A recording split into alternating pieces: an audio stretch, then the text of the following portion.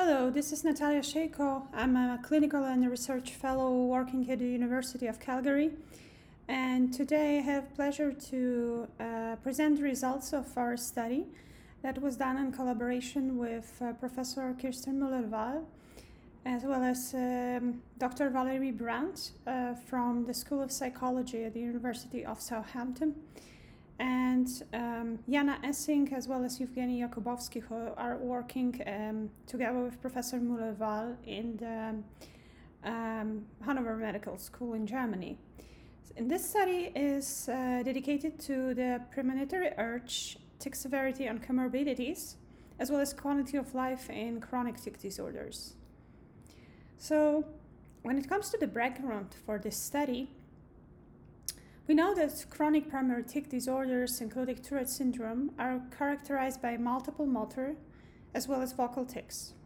Well, at least one vocal tic. And we know that the preceding sensory or premonitory urge is considered a hallmark of tics.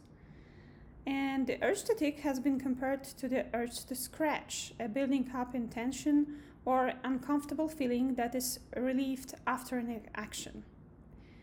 The estimate for the prevalence of premonitory urge varies, with approximately 77% of patients over 13 years and approximately 90% of patients over 18 years reporting to experience premonitory urge. Adults with Tourette syndrome report urges more frequently than children, but it is unclear whether urges develop as a consequence of tics or precede tics in development. Alternatively, young children may simply lack awareness of the ability to describe the premonitory urge. A recent study of 291 patients confirmed that premonitory urge tend to occur in the same body part where a tic is about to occur.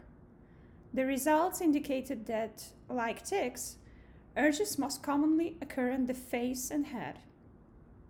Different qualities of urges, such as, for example, pressure, can be differentiated.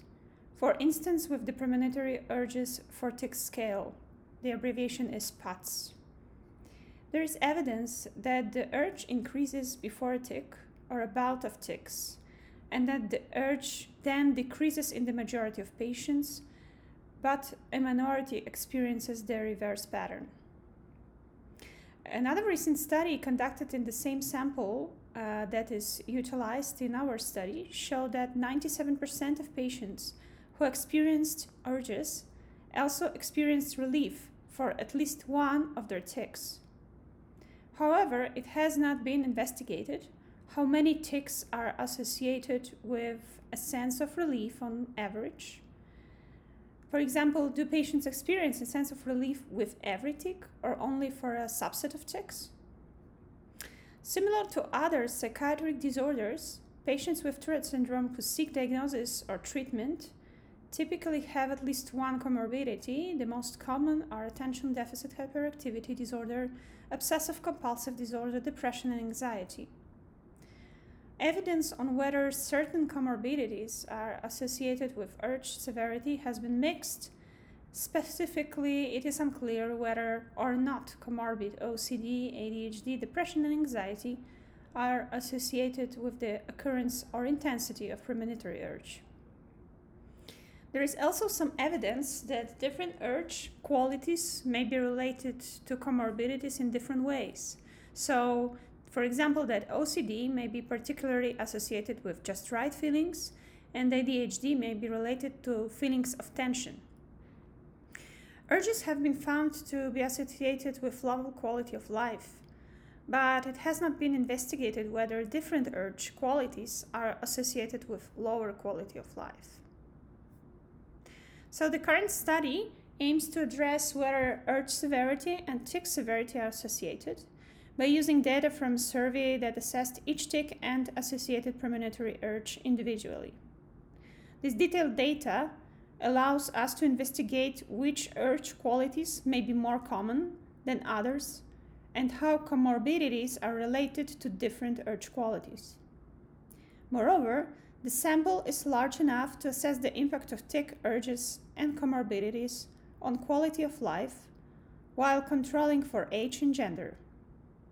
Finally, the association between an antidopaminergic medication and urge and severity was also investigated. As for methodology, we included 291 patients with confirmed diagnosis of chronic primary tic disorder, aged between 18 to 65 years old, a minority of whom 24% were females, and these individuals did an online survey. The data was mainly collected as part of the study, which aimed to investigate how urges are described across the body. However, the data provides rich information on a number of unanswered questions in the field and thus serves for further analysis.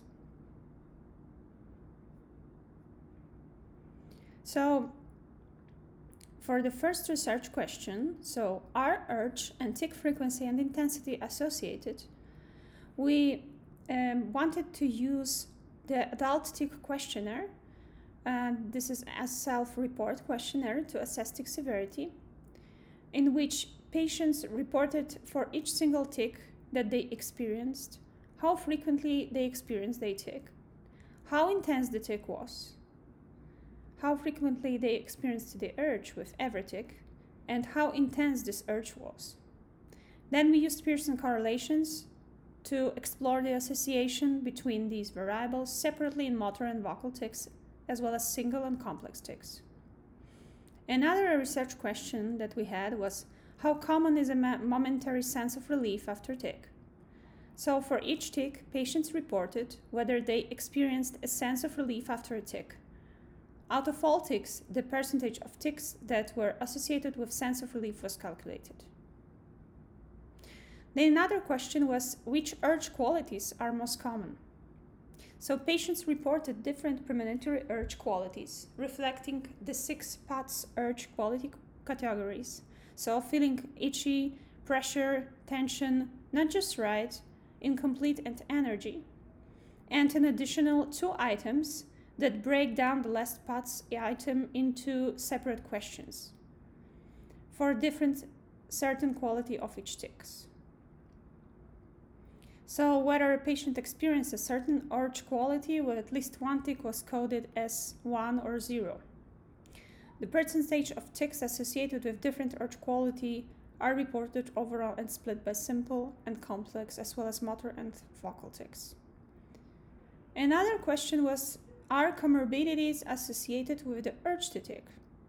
So comorbidities were assessed in 2 different ways. Patients fill out the obsessive-compulsive inventory revised, a self-report scale with good reliability, convergent and divergent validity.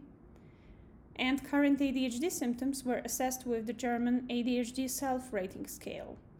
And symptoms of depression were assessed with the Beck Depression Inventory, while symptoms of anxiety by Beck Anxiety Inventory. In addition, patients were also asked to report any of the following comorbid diagnoses: ADHD, OCD, anxiety disorders, depression, sleeping disorders, eating disorders, personality disorders, and addiction disorders. And these diagnoses were entered into binary logistic regression to predict the likelihood of experiencing urges.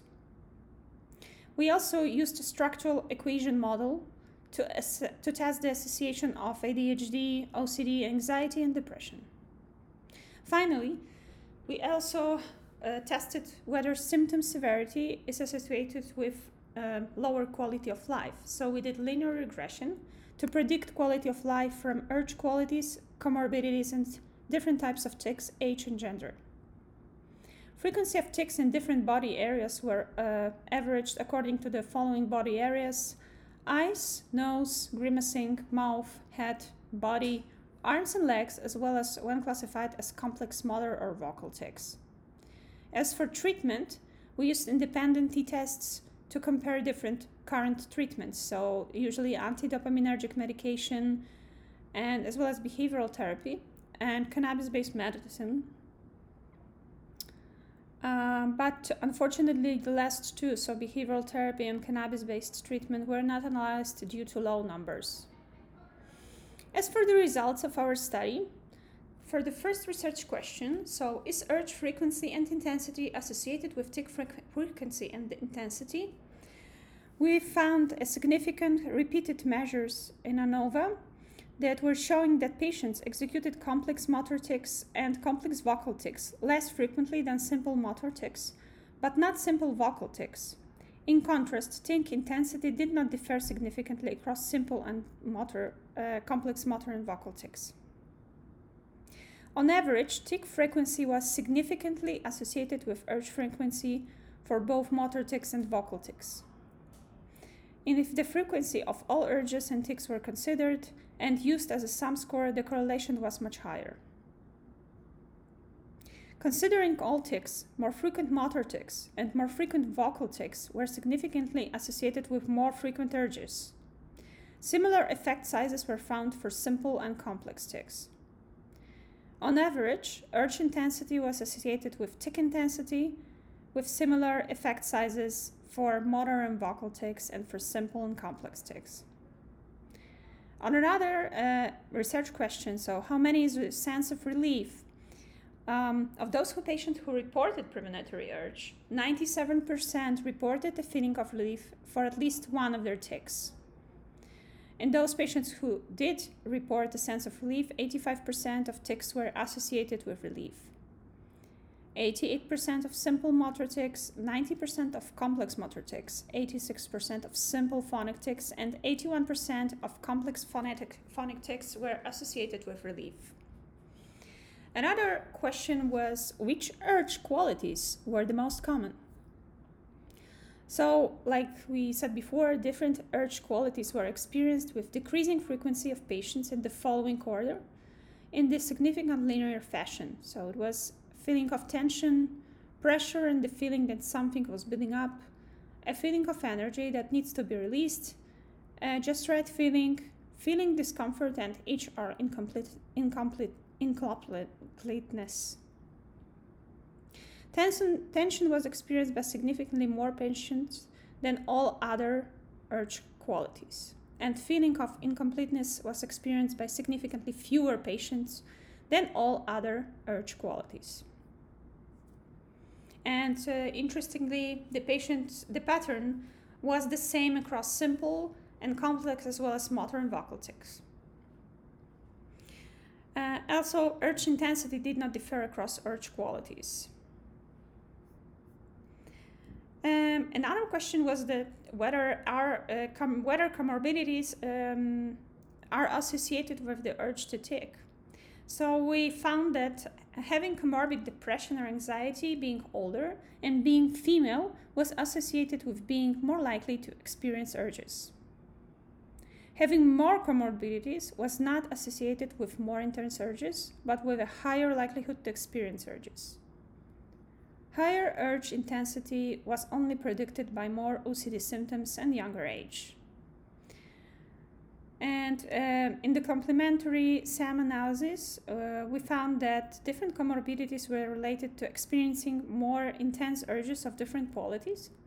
For example, ADHD was related to higher intensities of tension and the feeling of something building up after a tic. OCD was related to not just right feeling, tension, and energy. Depression was associated with pressure, tension, energy, and feeling that urge builds up, while anxiety was associated with tension, not just right feeling, incompleteness, energy, and the feeling of something building up before a tic. Finally, for the last two research questions, so whether symptom severity are associated with lower quality of life. Not surprisingly, we found that lower quality of life was associated with higher urge intensity and higher tic frequency. And linear regression showed that more complex vocal tics and having comorbid OCD, ADHD, anxiety, or depression were associated with lower quality of life. On the other hand, tics in different body parts were not related to differences in quality of life. And finally, when it comes to treatment, patients who were taking antidopaminergic medication were significantly less likely to experience an urge than those who were not. There were no differences in urge intensity between patients who took antidopaminergic medication and those who did not receive treatment. So, Overall, our study shows that results from this large data set clarify that urges and tics are closely associated, and that most tics are followed by feeling of relief. While the likelihood to experience urges appears to increase for females as well as across the adult lifespan, urge intensity decreases with age. Quality of life was impacted by premonitory urge, comorbid ADHD, OCD, anxiety, and depression, as well as the number of complex tics, vocal tics but not motor tics, or simple tics, confirming that as rule, comorbid disorders and premonitory urge are more determinantal to quality of life than tics are. Motor and vocal tics, complex and simple tics, did not differ with regard to urge intensity, urge frequency, relief, and urge quality, posing the question whether it is sensible to differentiate between these specific categories regarding tic disorder diagnosis. Of course, there are a couple of limitations to this study. First of all, patients who participated in it reported that they were pre-diagnosed. However, they were not seen by a clinician for this study to confirm their diagnosis. This was also true for the comorbid diagnosis that were reported by participants. However, patients were recruited via TS outpatient groups and TS advocacy groups, and patients who reported that their diagnosis was not confirmed by a clinician were excluded from the analysis. And with that, I would like to thank you for your attention, and especially express my gratitude to Professor Kirsten Muller-Wahl for giving me the opportunity to present the results of this study, as well as Dr. Valerie Brandt, who did an excellent job with analyzing of this data, as well as Dr. Jana Essing, who worked on this project for her doctoral thesis, and finally Dr. Evgeny Yakubovsky, who also supervised the analysis.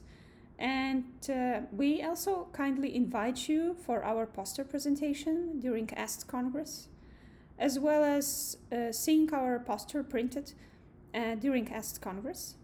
And finally, the results of this study will be soon published as in the manuscript, and we also invite you to take a look. Thank you so much, and have a lovely Congress.